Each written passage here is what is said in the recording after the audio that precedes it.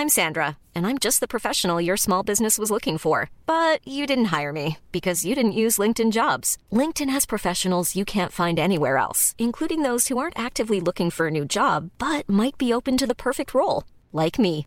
In a given month, over 70% of LinkedIn users don't visit other leading job sites. So if you're not looking on LinkedIn, you'll miss out on great candidates like Sandra. Start hiring professionals like a professional. Post your free job on linkedin.com/people today. Millions of people have lost weight with personalized plans from Noom. Like Evan, who can't stand salads and still lost 50 pounds. Salads generally for most people are the easy button, right? For me, that wasn't an option. I never really was a salad guy. That's just not who I am. But Noom worked for me.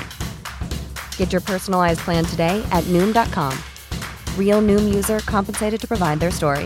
In 4 weeks, the typical Noom user can expect to lose 1 to 2 pounds per week. Individual results may vary. Many of us have those stubborn pounds that seem impossible to lose, no matter how good we eat or how hard we work out. My solution is PlushCare. PlushCare is a leading telehealth provider with doctors who are there for you day and night to partner with you in your weight loss journey. They can prescribe FDA-approved weight loss medications like Wegovy and Zepbound for those who qualify. Plus, they accept most insurance plans. To get started, visit plushcare.com/weightloss. That's plushcare.com/weightloss. Det var ju väldigt mycket ångest i just det där spermaprovet, kände jag. Ja, jo, med svärmor.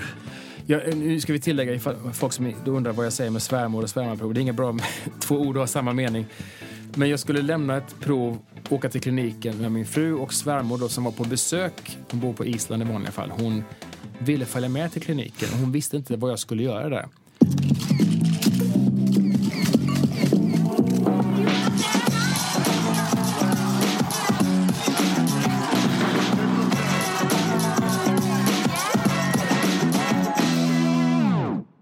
La. Men hej och välkommen till Kändispodden, Tobias Persson. Nej men hej. Hej. Vem är du, tänkte jag säga? Ja, det är en väldigt existentiell och viktig fråga. Vem är jag? Nej, men du är komiker och skådis. Du är manusförfattare. Du har skrivit 2 böcker. Oj, vad du... Ja, det stämmer också. Och du är känd ordvitsare i ÖoB-reklamen. Ökänd istället, brukar jag säga. Ja. Det beror på, det finns mycket hat och kärlek. Ligger det skam i det där? Nej, inte för mig. Men det är många som... de som kommer fram till mig är ofta män som säger, bara så du vet, min fru tycker du är rolig. Och det säger de med lite ilska och hot i rösten. Men det är väldigt mycket, har jag märkt, pundare som känner igen mig på stan. Du som är här är klar, du är för tack för att du finns. De kommer ihåg. Jag tror att det handlar om att det är de som vågar säga någonting. Det kan det vara. Eller så är det min humor har någon knark. Det är något olagligt i min humor. Ja, det är väl att det är en liten Göteborgs touch. Ja, och det i sig kan vara... Det känns lite parkbänkigt. Göteborg känns... Det kan man inte säga. Nej. Det vågar inte. Jag är född i Göteborg. Jag måste ju stå upp för... Och jag har bott i Göteborg. Med blandade känslor. Så att det var mer ett skoj. Ja, men jag fattar humor. Jag gillar skämt. Ja. Jag är ju inte så rolig som du. Ja, det vet man inte. Jag har inte hört dig. Nej, men grejen är den så här att det är helt uteslutet för mig att jag skulle kunna vara komiker på det sättet att jag skulle stå på en scen som du gör. För jag antar att din största del av din arbetstid är som... Eller du är till största delen stå-upp-komiker, antar jag. Det är helt uteslutet för att jag får inte panik på en scen, men det är ingenting jag går igång på. Så att skulle jag ha det som ett yrke så skulle jag få jobba med det varje dag. Okay. Men ibland när jag går eller när jag sitter på min kammare så tänker jag att jag nog skulle vara en bra komiker. Men det tror jag, för dels har du gillar ju att prata, du är verbal, du träffar människor. Alltså det är inte så svårt som folk tror på ett sätt, men man måste ju också gilla publik eller gilla människor någonstans. Man behöver inte gilla alla människor, men jag tycker om att gå upp på scen och det ska inte förväxlas med så många tror att du gillar att synas till vilket pris som helst. Nej, det är inte det. Jag tycker om att underhålla. Jag har en talang för skämt, humor, skriva, tentaklerna. Jag har alltid haft den typen av ådra, vad det nu är. För vad det är värt så har jag det. Och jag tycker om att gå upp och ha det samtalet. Det händer någonting i rummet. Jag gillar det. Så har jag en del kollegor som står innan de ska på och säger, fan, jag är så nervös, fan, oj. Och känner jag, men du är fel jobb. Alltså en del människor mår så dåligt som jag tänker, men du behöver inte göra det här. Om du ligger i fosterställning och måste krascha en stol, bli bagare då? Jag tycker bara det ska bli kul att gå upp. Sen kan man ändå vara nervös för att man har nya skämt som man är osäker på, eller där bordet till vänster, de verkar fulla, det blir tufft ikväll. Men när jag väl är där så tycker jag att det är roligt. Jag tror att det syns om man inte tycker det är kul. Att vara på scen, det får inte vara en plåga, för då känner folk, men varför är du här? Du tycker inte ens, du hatar till med folk. Varför utsätter du dig för det här liksom? Ja. Så man måste nog ha en grundkärlek, tror jag, för Men säger folk till dig så här att säg något kul? Faktiskt inte så ofta som man tror, men däremot en annan klyscha som däremot stämmer är taxichaufförer som ja, du är rolig. Ja, då kan du få den här. Och så är det ofta någon vits med som man inte kan berätta för människor. Som är för grov eller för vriden åt mörka håll liksom. Den kan du ta. Ja, tänker jag. Tack. Släpp mig här. Så ibland får man tips så sätt. Och det är väldigt sällan man kan använda. Ja. Men liksom... Men jag säger alltid tack. Så, tack, det var trevligt. Den tar jag. Men det går att vara rolig på beställning. Jo, men det är någonstans är det är ju faktiskt det mitt jobb är om man ska koka ner det. Jag är rolig på bestämning. Alltså igår kväll var jag på Norra Brunn till exempel. Då skulle jag vara rolig 8:05 och det var jag. Det vill säga, jag ska gå upp och vara rolig 25 minuter, sen ska jag gå hem. Men då visste du ju det innan också. Ja, men du menar så. Nej, men jag tänker mer så här att om man går på en middag. Nej, men, det har man ju alltid läst och hört om i intervjuer så här med allt från Gösta Ekman till alla andra. Att folk förväntas vara så jävla roliga privat. Ja, och där finns det också sådär. Jag skulle nog säga att jag är faktiskt hyfsat lättsam och lätt i sinnet privat och gillar att vara rolig. Men jag har inte sådär Jim Carrey, Robin Williams tvång att jag måste vara rolig eller är outhärdligt på. Utan däremot kan jag i samtal få folk att skratta om jag är på gott humör. Och du vet sådär, slänga in små roligheter. Men jag hoppas att jag inte gör det på ett sätt som är, gud vad han ska vara rolig hela tiden. För så vill jag inte uppfattas. Det kanske någon tycker att jag är. Men jag tycker om att få folk att skratta. Jag tycker om att samtala och så. Men däremot när jag säger, okej, kör något kul nu då för oss som är här. Skämta för oss som sitter och käkar soppa. Då säger jag, fast det är fel forum nu. För när jag har druckit vin och vi sitter i ett kök och vi är på en restaurang här och det är konstigt. Ja, men kör nu, du som är rolig. Fast det är fel kontext. Det springer kypare här. Ni kan inte koncentrera er. För allt handlar om förutsättningarna med. Så här, du som är världens bästa simmare, hoppa i den här badtunnan. Men det finns inte utrymme här. Alltså, det är ju vatten, kör nu. Det är en konstig grej. Man måste ha rätt bra mick, ljus. En publik som vet om. Det blir, ja men du vet. Men det måste ju vara ett helvete för... Alltså jag har ju jobbat mycket med att producera events. Och då kan ju en kund ofta säga så att de ska ta dit någon rolig. Och där är det ju...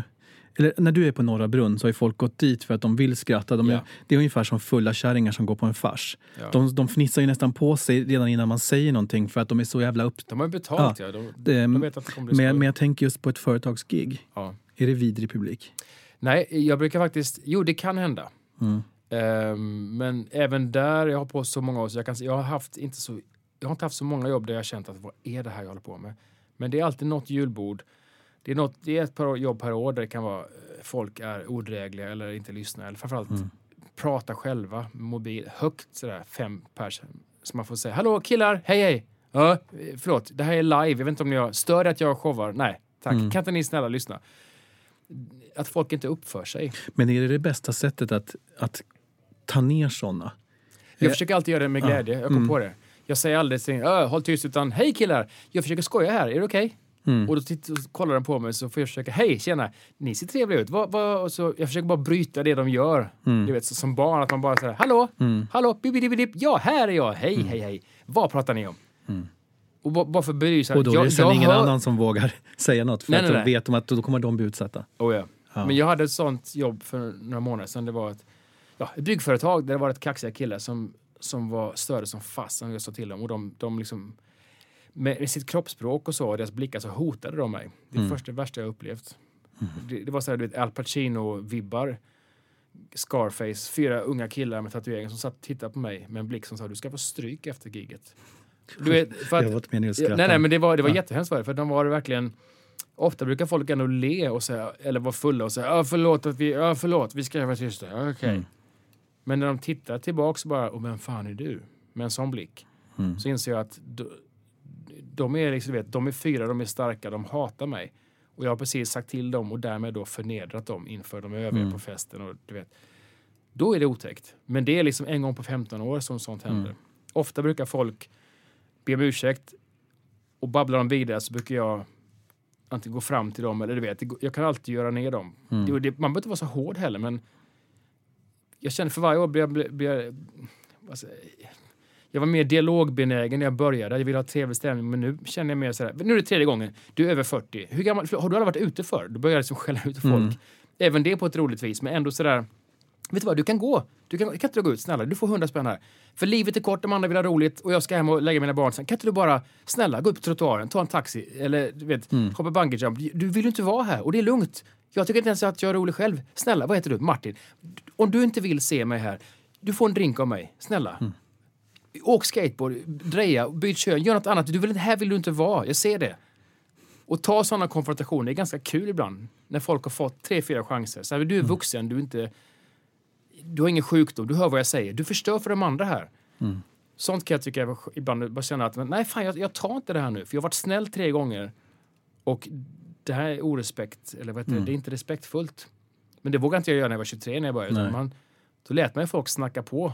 Så gick man av, vad synd att de inte lyssnar på mig. Men, för då hade man inte mandat nog att säga, nog. Ja. Men vad är viktigast då? Talang och kunskap eller materialet? Svårt. Eller alltså, förstår du vad jag menar? För att jag såg på Parneviks, jag vet inte om du vet vad det är för serie? Jo då. Ja.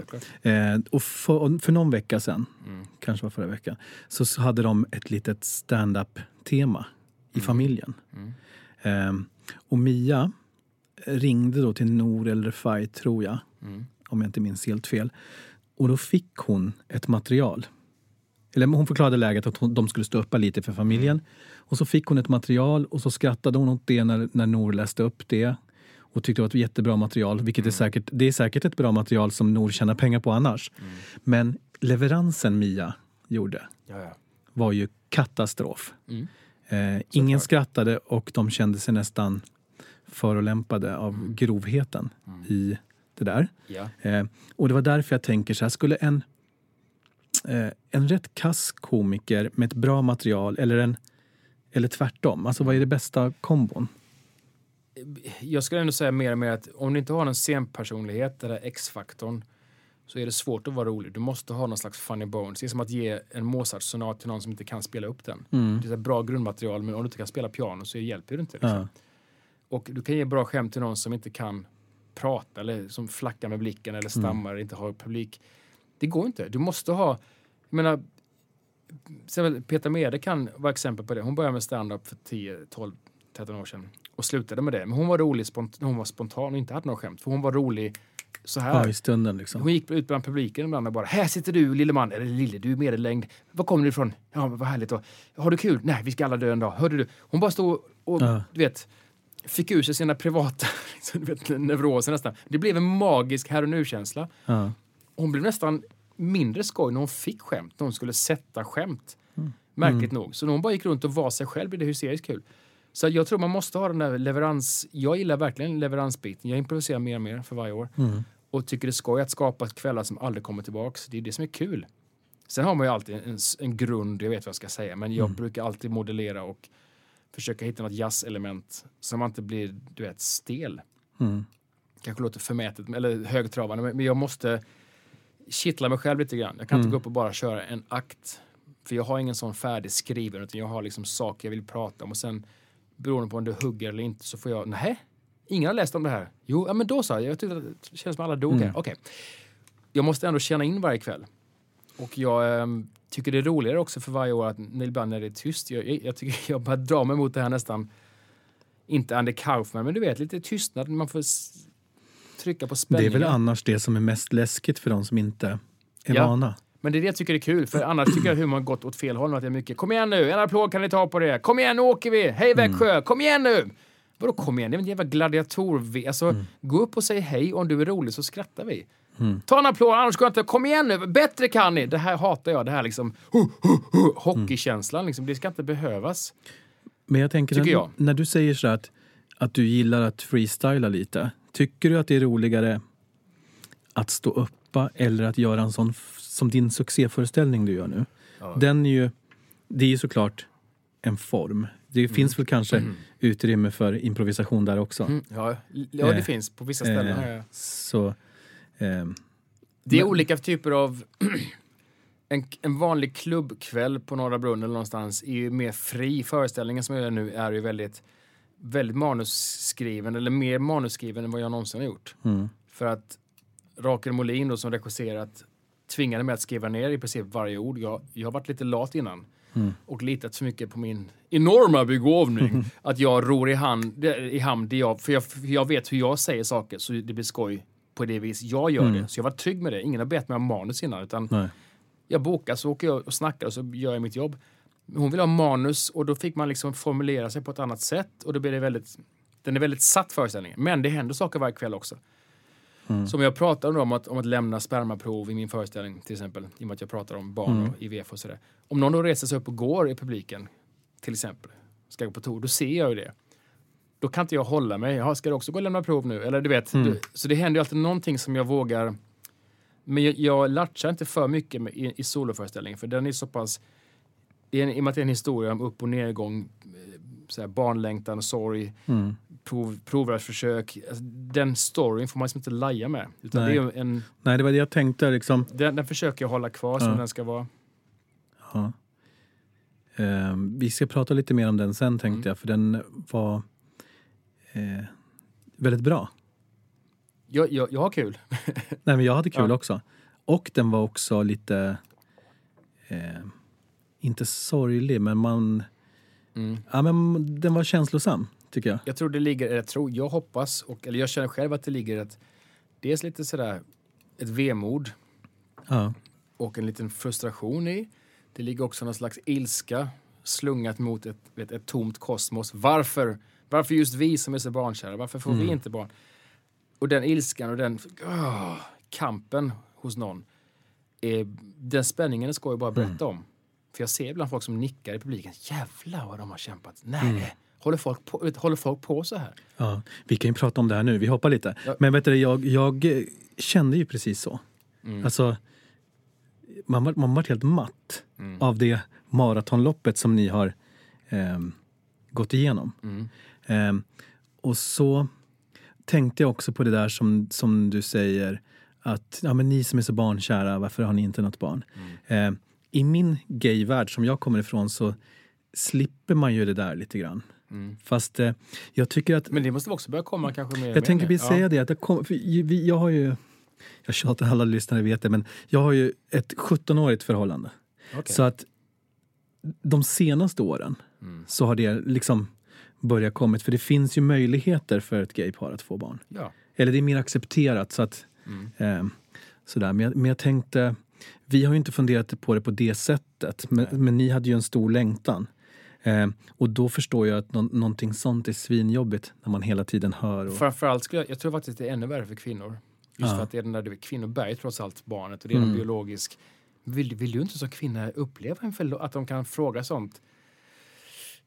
Som jag säger i föreställningen, ibland känner man att folk kanske borde försöka pejla läget lite grann. Och känna att om det är två barnkära människor som ändå inte har barn och börjar närma sig 40, så här, det kanske är en anledning att de kanske inte kan sådär. Och det finns ju mycket sorg. Och framförallt livet är ju inte rättvist, som alla vet. Det är ju verkligen inte rättvist. Man ser bland folk på stan som man tänker, men de har liksom 6 ungar, och du vet, man kan pejla rätt bra på folk när barnen inte mår bra. Man ser föräldrar som, de fick 7 barn, men de verkar inte ens, kom nu William, vad fan, pappa ska hem, och du vet. Så det hugger ju extra hjärtat när man ser folk som till synes inte verkar uppskatta. Det blir väl också det enda man går omkring och tittar efter när man... Det är jätteläskigt. Man blir besatt av att titta vad de har, vad vi inte har. Ja, men vi ska säga så här också, för de som inte vet, din föreställning heter En man på prov. Den kommer att köras hela hösten. Den har gått nu i vår. Kritikerrosad. Ja, lite grann. Ja, men lite grann. Du vet det. Jag antar, den recensionen som var i Aftonbladet kan du säkert utan till. Jag kan stycken av det. Nej, men för så brukar skådespelare kunna citera när de har blivit hyllade. Jag minns att det var 4 plus i alla fall. Ja. Plustecknen kan jag. Ja, de kan det. Ja. Och föreställningen går ut på att du och din fru hade en barnlängtan. Kunde av olika anledningar inte på naturlig väg. Eller det ville sig inte. Ja. Och ni försökte under 4 år, va? Ungefär, ja.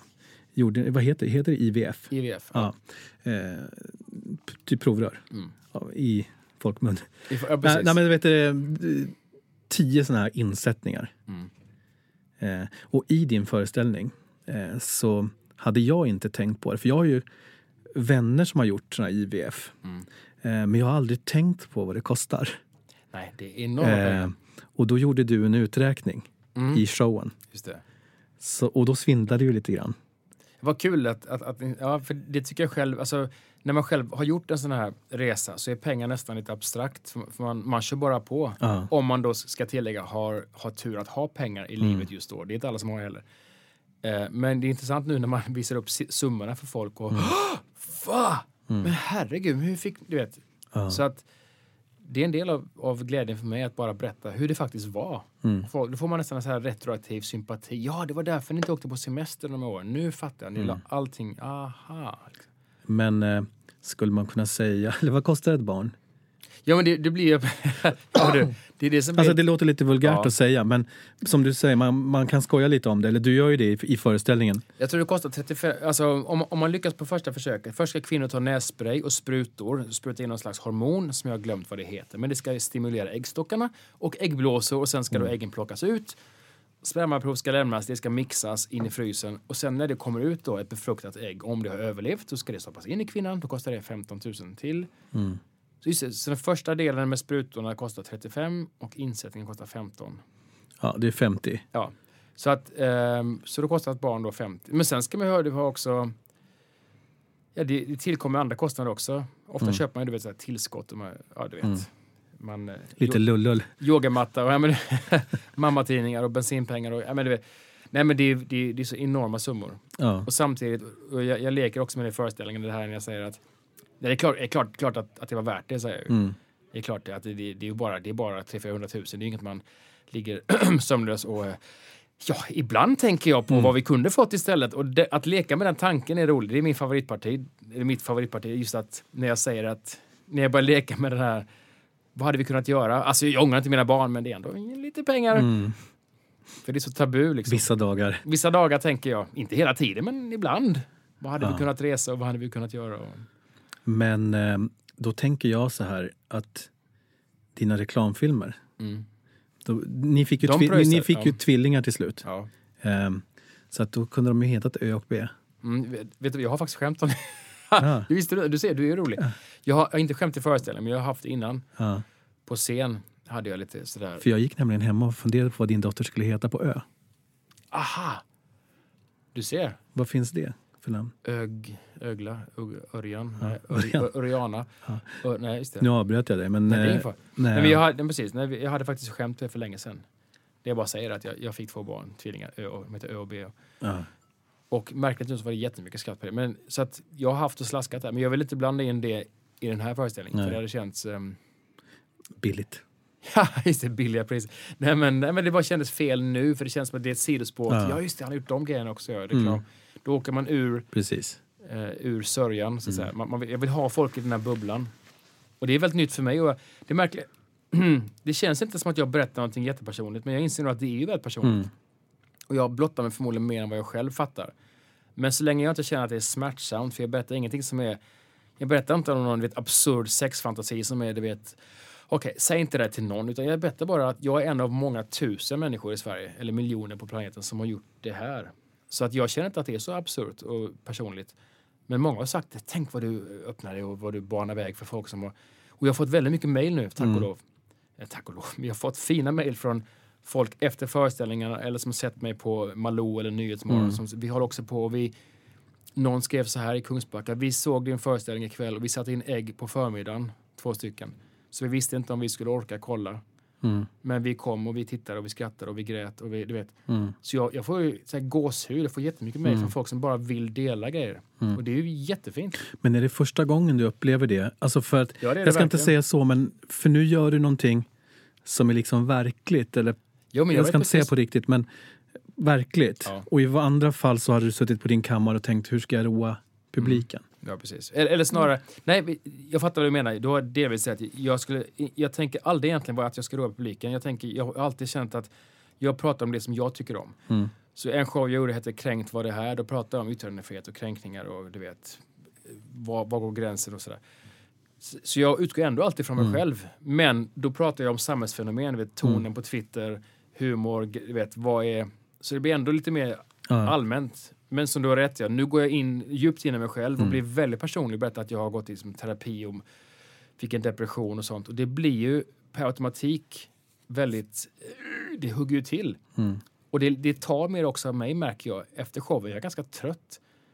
Alltså psykiskt, jag har inte varit innan. Nu känner jag, varför är jag så trött? Ja just det, men det kanske är för jag kanske spänner mig mer än vad jag brukar. Utan att veta det. Ja. Men det är nyttigt. Ja, superintressant. För jag kände ju också så att nu gick jag ju dit för att jag ville ha dig till podden. Och när jag såg showen så kände jag, det som var härligt med den, det var att precis bredvid oss så satt ett lite tufft par. Nej, men så här lite, inte tufft, men jag ska inte säga white trash par heller, men en väldigt tuff kille.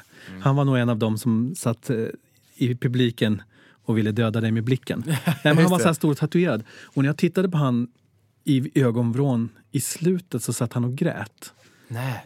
Och då kände jag så här att den var liksom, och jag var inte heller beredd på min reaktion. Det var ju när filmerna kom upp och så här. För då kände man ju lite på mina barn. Ja, då kände man lite lycka för din skull. Ja. Även fast man visste hur det skulle sluta så att säga. Men det var väldigt skickligt ihopsatt showen. Och sen tänkte jag på det. Eller jag visste inte det då. Men när jag läste på om dig sen och såg att Rakel hade regisserat, så kände jag att det är väldigt mycket kvinnlig touch över föreställningen. Vad spännande att höra. Alltså på ett positivt sätt. Jag tolkar inte det negativt alls. Så Det var intressant. Så då satt jag och funderade så här. Undrar vad som hade hänt om Patrik Larsson. Nej, men eller någon kille hade regisserat. Vet du vad, du har rätt där. För jag kan se, du har mer koll än många år. Vi valde också medvetet, eller jag ville ha en kvinna just för att och dels har hon barn själv och så hon har själv faktiskt, hon är en av dem som jag verkligen ska ha en jätteeloge, för hon har knuffat mig åt det hållet. Och sen ska jag säga, utan att skryta eller förhäva mig själv, jag är väldigt ograbbig. Alltså det här är ändå ett ganska mjuk föreställning, tror jag. Men kanske hade jag gjort mer skämt om, du vet, att lämna spermaprov. Förstår du? Jag kanske hade gjort mjölkat det. Mer än vad jag nu gjorde. För nu gör jag en kort grej om det, sen går jag vidare. För jag känner att jag behöver inte göra fler. Det finns så här 40 runkskämt till. Men varför ska jag... Men det hade säkert andra kanske då människor. Men kör mig, det är kul. Och så kan du liksom låtsas att nej, det här blir för flåsigt nu. Vi fattar. Humorn är roligare när jag har svärmor hemma. Eller när... Förstår du? Hon var bra på det. Så här, du är en modern, du är mjuk, Tobias. Du är en fin mjuk kille. Du ska ha kvar den varma tonen. Man ska känna för dig, och det gör man. Så ha kvar den. Du behöver inte bli flåsig och du vet, hitta på massa skämt. Utan berätta bara. Och berätta exakt hur du mådde och hur du kände. Så blir det. Och det var bra. Så hon ska ha en jätteloge för det. Hon var bra på, du vet, ta bort sånt som jag lätt kan slänga in. Jo, det är skoj, men du behöver inte det här. Det var ju väldigt mycket ångest i just det där spermaprovet, kände jag. Ja, med svärmor. Ja, nu ska vi tillägga, folk som undrar vad jag säger med svärmor och svärmarprov. Det är inget bra om 2 ord har samma mening. Men jag skulle lämna ett prov, åka till kliniken med min fru och svärmor då, som var på besök. Hon bor på Island i vanliga fall. Hon ville följa med till kliniken. Hon visste inte vad jag skulle göra där. Hon visste bara att jag och min fru höll på att undersöka oss, eller vi gjorde någon slags test. Hon visste inte exakt vad det gick ut på. Men hon följde med bilen på eget bevåg. Jag följde gärna med, och så åkte hon med. Och hon satt i väntrummet där. Och jag vet inte, för jag kunde inte säga till henne för någon anledning att du får fan stanna hemma. Utan vad kul att du ska med. Hörde jag mig själv säga. Så åkte vi dit. Jag tänkte, det här blir spännande.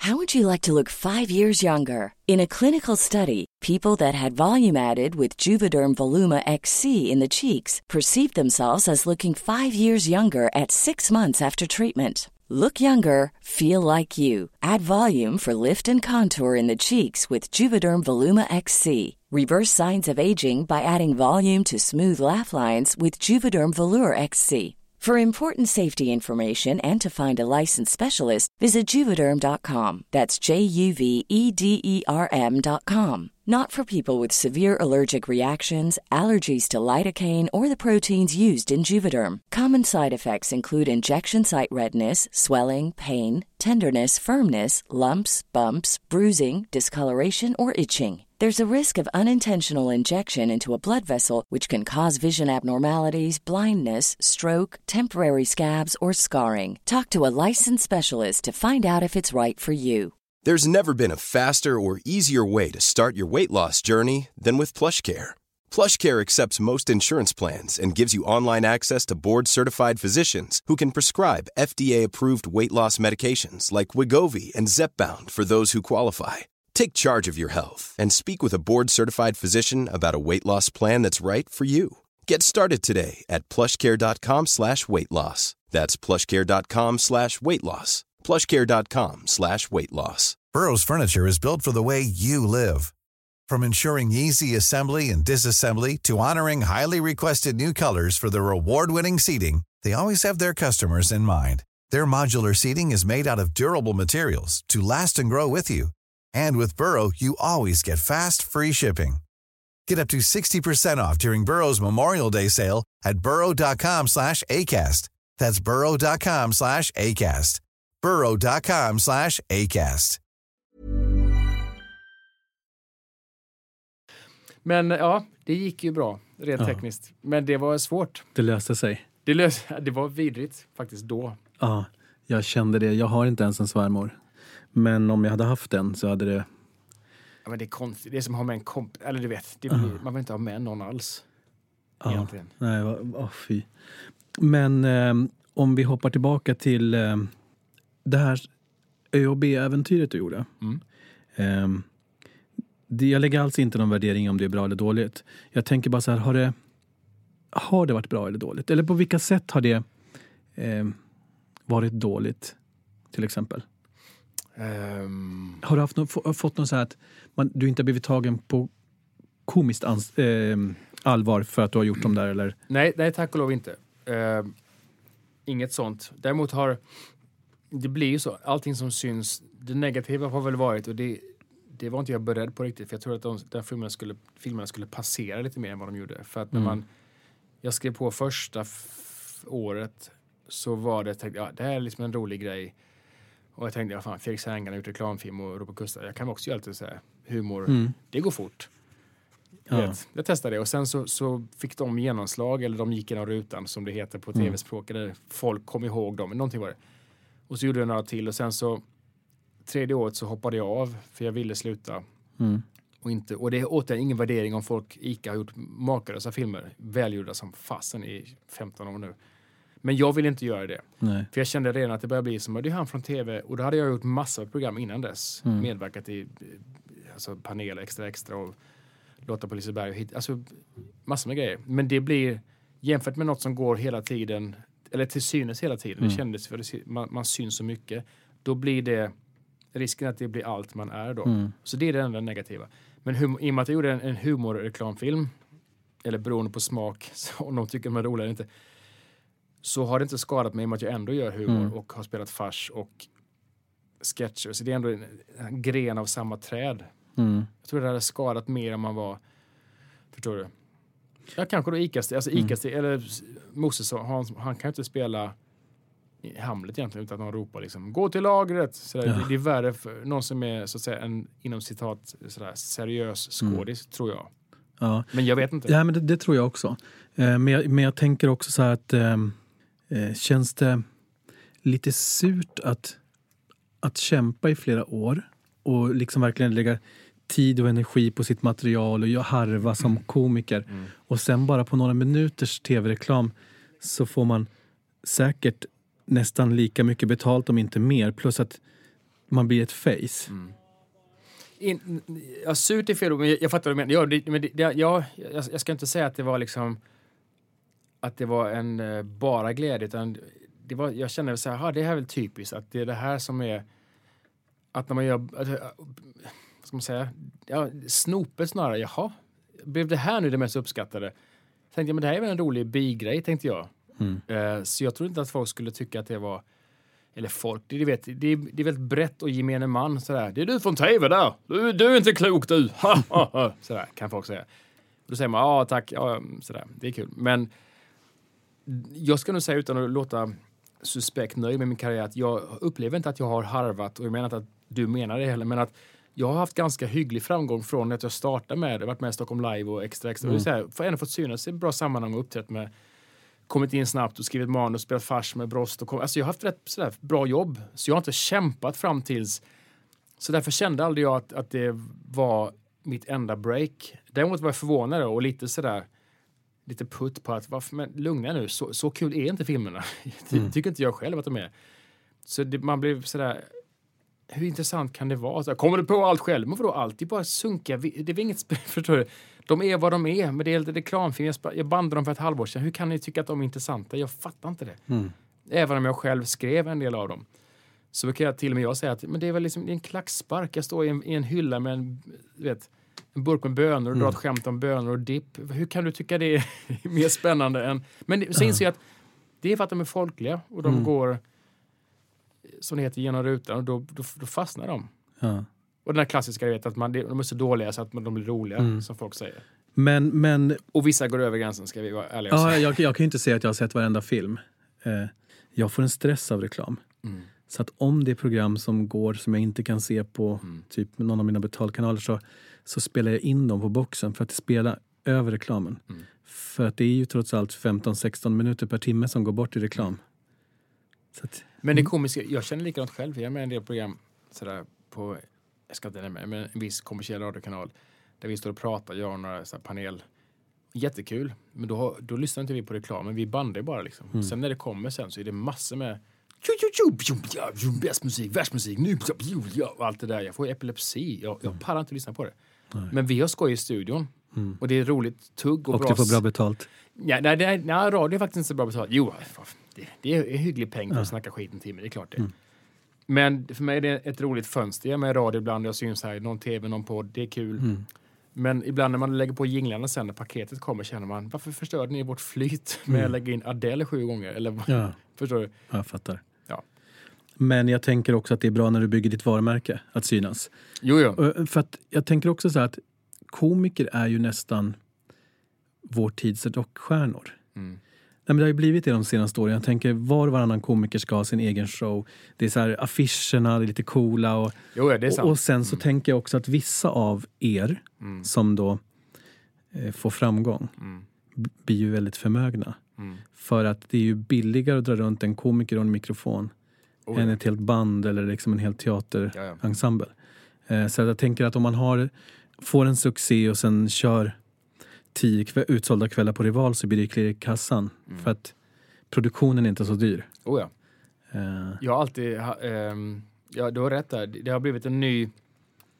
Jag hade faktiskt snack igår med... Jag har glömt vem i baren efteråt. Efter showen på Norra Brunn. Om just det här att det finns något punkelement i stand-up. Eller fanns. Som man heller inte får ta bort, tycker jag. I och för sig, det är ingen motsägelse. Man kan ha show på teatrar som jag och många har. Och Össe Måns och Schyffert. Många har shower på teatrar.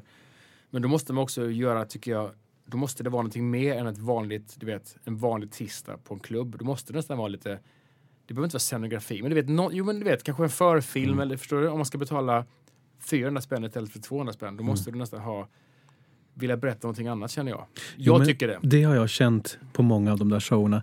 För att ser man bara på affischen så känns det som att man ska få någonting helt annat än vad man får. Ja. Det här var inte ett påhopp nu, men jag tänkte just till exempel med Petra Medes show. Jag älskar ju henne. Tycker hon är fantastisk.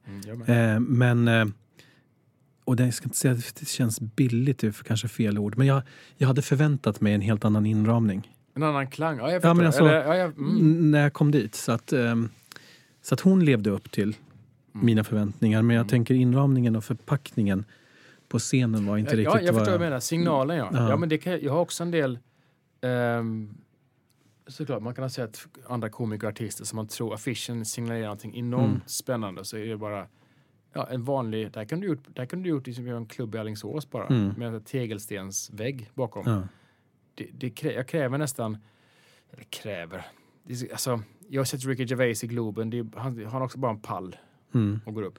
Ja, så och är det utsålt då så blir det mycket klirr i kassan. Det är mycket klirr och mycket... Det är inga långtradare som kommer med utrustning. Nej, och som alltid, det här finns ju ingen sanning, utan Gardell och många som gått upp med mick och en pall kan vara magiska. Det vill säga, är du bra på scen så blir det. Du behöver ingen scenografi. Det fattar jag också. Det kan bara vara fluff liksom. Ibland är det så bra så att vissa bara skär igenom allt. De bara går upp och tar över. Men blir man rik på att vara komiker? Eller blir du rik? Snarare, du man. Schyffert som satt i den här stolen för en timme sedan. Han är rik på att vara komiker. Ja, han är jätterik. Men jag tänker att, har du blivit rik? Inte rik, men jag känner, tycker jag är bra. Jag känner jättebra. Jämfört med vad en del människor tjänar. Såklart, alltså nu är jag sådär ödmjuk och min pappa är murare och du vet, jag vet vad han tjänade när han jobbade och stod och slevade cement i kylan, du vet. Så att jag kan nog fakturera x antal tusen på, du vet, prata 40 minuter eller... Men det är som allting annat, det är när man pratar om, du vet, en tennisspelare. Va? Tjänar han så mycket? Ja, men han har ju spelat gratis i 40 år för att bli så här bra. Eller jag har åkt till klubbar i 5-6 år utan att få betalt. Eller du vet, visat upp mig, fått 5 minuter här, 5 minuter där. Så att jag nu tjänar bra, det är för att jag kan leverera det som folk behöver en kväll klockan 8 i Jönköping för Scan när de har fest. Eller vad det nu är. Så det är ju det folk betalar för. Så jag tjänar bra, men inte liksom, jag är verkligen inte rik, så bra tjänar jag inte. Men jag klagar inte heller. Jag tycker jag skulle gärna tjäna mer, det vore trevligt. Men jag tjänar inte, jag tjänar inte de här stora Schyffert-pengarna. Nej, men du vet, på långa väg. Och det är som ingen, det är bara att lyfta på hatten. Han har hållit på sig jävla länge, han är ju superproffs. Och mediasmart, du vet, han gör allting rätt. Ja, han känns lite mer beräknande. Ja, men han lägger att allting han gör ska leda någonstans. Ja. Och liksom, och han är också väldigt inte bra. Lika luststyrd. Nej, jag vet inte, men han känns mer, alltså, återigen, det är strategisk, och det är nog smart att han tänker, när hans show kom ut för 2 år sedan, men var inte rädda, så skrev han också på affischen att en humorshow utan ett allvarligt parti i mitten. För då insåg han att alla nu ska göra allvar, du måste göra något som inte de andra gör. Och det är ju en smart grej, för han har ju bra tentakler uppe alltså. Men vilket är ditt mest inkomstbringande skämt då? Kan man säga så? Ja, jag tänker lite så här som Lill-Babs hade ju Claes-Göran, Charlotte Perrelli, nu är de artister, men har ju 1000 och natt som hon aldrig blir av med. Som liksom, så jag tänker mer så här, jag vet inte hur många miljoner som den låten har inbringat henne på gig till exempel. Du menar så, ja. Nej, men jag... Har komiker alltså ett sånt kartotek så att det här är en klassiker. Så jag kan tänka att Jonas Gardell är lite så, för han känns ofta som att han upprepar sig. Men han har säkert en grej som han har gjort, men i och med att han ska också ha gått i tv så mycket och han har varit så pass, och är så pass stor som han är faktiskt. Han är en kulturell titan med alla hans böcker och shower. Alltså så klart att han har, du vet, och på den tiden när han verkligen var, du vet, skulle jag säga, som alltså 91, 92, 93 när hans shower gick i tv. Alla såg ju dem, vad jag minns i alla fall. 2 kanaler och han gick upp och gjorde en show om, du vet, Ian Wachtmeister, och jag minns ju de här grejerna, och kondomen i diket han slängde, och det är totalt. Men jag har så grejer som jag har gjort på scen som folk, alltså, som inte alla minns, men jag pratar om att bleka anus i något tv-program. Alltså jag har en del skämt om stockholmare, sushi och mäklare, och jag har gjort mycket sånt som jag vet många vill höra. Men sen, det vore förmätet med att säga att de är klassiker eller inkomstbringande, men jag har saker som jag vet funkar och som är sådär. Ja. Som jag försöker också då att inte göra för mycket av. För då stelnar man. Det är livsfarligt, tror jag. Ja. Så Pizzeria Pingvin är ju Peter Wahlbecks en klassiker som är internt inom branschen. Hans gamla skämt om pizzerian i Uddevalla som heter Pizzeria Pingvin. Och han tycker det är så roligt namn. Och hur kom de på det namnet? Och, Pizzeria Pingvin! Vad är det för jävla... Vad gott där. Vad ska den heta? Pizzeria Pingvin! När han går igång på det. En sån grej. Det är en sån intern klassiker i branschen. Alla refererar till den. Alla hånar honom. Ja, eller snarare. Ja, men den är så, han är någon slags... Han är väl vår standardbranschens Klaus Kinski. Du vet, en flippad... I bästa fall frisk fläkt. Ibland en ond orkan. Men du vet, han kan ibland säga era jävla korkade. Fan vad alla är dumma i huvudet här. Det är bara jag som kan det här. Så kan han säga ibland. Man kan vara ohyggligt kategoriserande och arrogant. Och ibland är han skimrande briljant på scen. Så man bara säger, jävlar, vad hittar du det här? Hur ser du på världen? Gud vad intressant. Och ibland är det tvärtom. Man tänker, men du behöver inte vara så elak. Vi är ju kompis. Vi är i samma bransch. Måste du säga att Hasse Brontén, en jävla solbrända snut, eller vad det nu är. Varför måste, låt han vara? Han gör väl ingen skada. Du vet, jag skulle hacka på all humor jag inte gillar. Kan man skämta om allting? Ja, det kan man göra och jag tycker man ska. Sen är alltid frågan då, ska man skämta om allt hela tiden? Har det hänt en olycka dagen innan kanske man inte måste skämta om dagen efter. Det kan vara takt och ton, vem tycker sådär. Däremot vill jag inte bli åtsagd av någon, eller tillsagd heter det. Det här får inte du säga, för det gillar inte jag.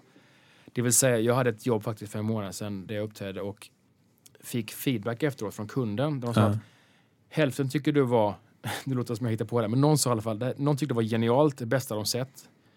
Och de andra halvan tyckte att det var vulgärt och tyckte det gick över gränsen och pratade om religion.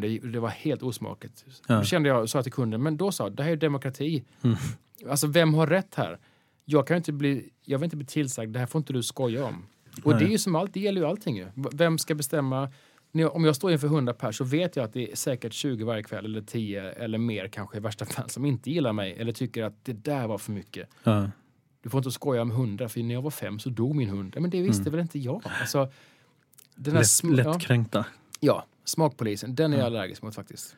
Sen tycker jag att ju tuffare ämne desto mer intelligent resonemang ska man ha. Det lärde mig Adde Malmberg mig. Att du kan inte bara gå upp och säga hörni, cancer eller aids, utan okej, varför tar du upp det här? För att rummet liksom förändras ju när du tar upp ett laddat ord.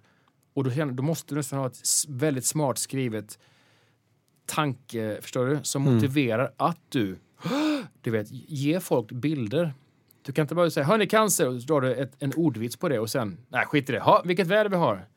För då har folk kvar bilder av cancer och döende människor och så där, det är också ett ansvar på komiker och en del ska jag säga lata jävlar tror bara, det är yttrandefrihet. Ja, men nej, du är dålig. Du har inte gjort din läxa. Men skulle man kunna använda humor som vapen? Eller jag tänker så här, det är valår nu. Och jag är ju ibland eller halvintresserad av politik. Eller jag är nog mer intresserad än jag tycker att det är lite svårt att närma sig bara som alltså hemma i soffan. Och ibland är det svårt att förstå vad de säger. Skulle man kunna använda humor där för att nå en bredare publik? Definitivt. Eller så här, hur skulle du coacha, låt säga Löfven eller Annie Lööf eller Jimmy Åkesson? Vad skulle du tipsa dem om de skulle vilja få fler folk att förstå eller lyssna genom humor? Att ha roligare bilder på framförallt vad motståndarsidan gör. Det vill säga, om jag var sosse nu så skulle jag prata om typ satsningen på Nya Karolinska, vilken katastrof. Det vill säga, om jag var Löfven skulle jag säga till exempel att min mormor åkte in på Nya Karolinska nu här veckan och när hon kom ut och så ett skämt då, förstår du? Och det var tydligen en fantastisk vistelse.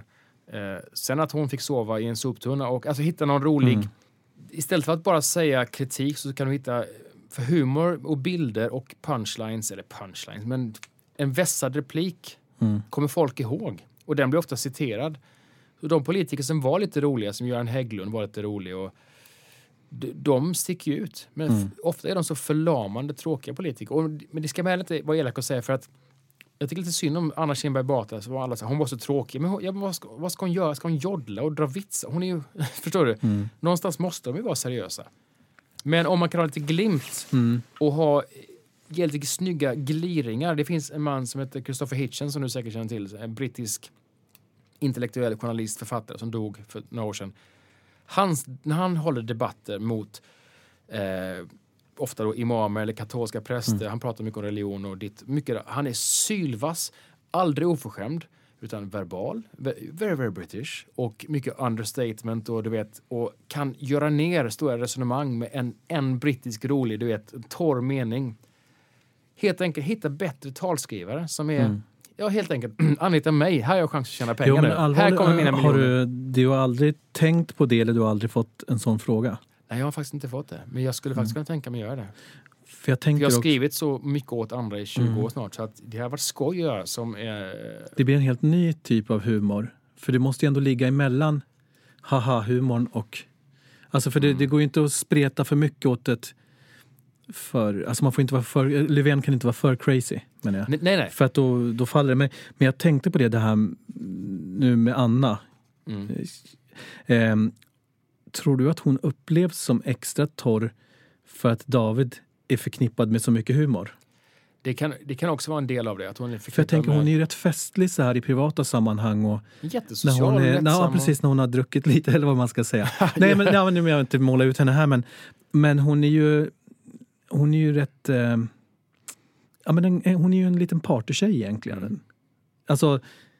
I förhållande till det man ser i tv. Det håller jag med om. Och jag känner henne väldigt flyktigt med Via David. Jag har träffat henne någon gång. Hon är jättetrevlig och social och hej och du vet, kramas och vad harmoni och sådär. Och sen blir hon ju uppstramad. Men det gäller ju de flesta politiker. Jag tror att jag vet inte, det känns som att hon har nog förmodligen dragits med att David är rolig och så blir hon då den andra sidan av det myntet. Även om det inte alls har med hennes jobb att göra. David har inte med hennes jobb att göra egentligen alls. Och om man kollar på hur rolig var Reinfeldt, hur rolig är Löfven, de är skittråkiga. Alltså, för de har inte heller så mycket roliga gags. Jag vet inte. Så jag vet inte varför alla sa att vad stel hon var. Ja, du menar till skillnad från... Däremot Carl Bildt kan vara rolig. Ja, han är ju helt crazy. Men nu när du säger, hon är ju faktiskt inte en millimeter stelare. Nej, Bo Lundgren, det var så en träbit. Alltså förstår du, han var ju... Alla de här deras... vad kan de mer haft? Nej, men Moderaterna har ju varit hur tråkiga som helst. Och sossarnas. Alltså stela klossar. Ja, det var väl Adolfsson som var lite bastkjolig. Men Carl Bildt, han kan faktiskt vara sådär att han, du vet, han gör som han vill. Och jag kan någonstans gilla det. Oavsett politik så tycker jag att han är bara... Någon sa till honom, Carl Bildt, nu har du avgått som... om du nu inte får något jobb här liksom, efter finansminister, så här, vad ska du göra? Ja, i bästa fall får jag väl bli journalist. Vilket är kaxigt. Jag tycker om någon som är lite sådär. Ja, men han känns också som att han har råd med det. Ja. Han är ju härlig. Men så här lite avslutningsvis då. Vem är Sveriges roligaste komiker? Om Tobias Persson får välja. Oj, vad svårt. Jag säger Ann Westin då, tycker jag. När hon kan vara magiskt skimrande rolig. När hon går in och bara röjer på scen. Det blir något hysteriskt kul. Sen är väl... men jag har så många människor som jag har sett, du vet, slakta, det låter så hemskt. Det är sådana här komikerord, slakta, döda. Man ska döda hela kvällen, med andra ord, det ska gå bra. Är det positivt, döda? Ja, att döda, det vill säga I killed, är sån amerikansk. Nej, men jag har sett så många kollegor som har gjort det, så att jag har så många som är, jag menar, jag kan inte nämna någon, men jag måste det vara ståuppkomiker då? Annars skulle jag säga Gösta Ekman, alla kategorier. Det han gör i Fröken Fläggmans mustasch när han går in på scen och åker ner ett hål och alla hans figurer, det är världsklass. Det är artisteri på en sån hög... Eller Robert Gustafsson kan vara skimrande bra.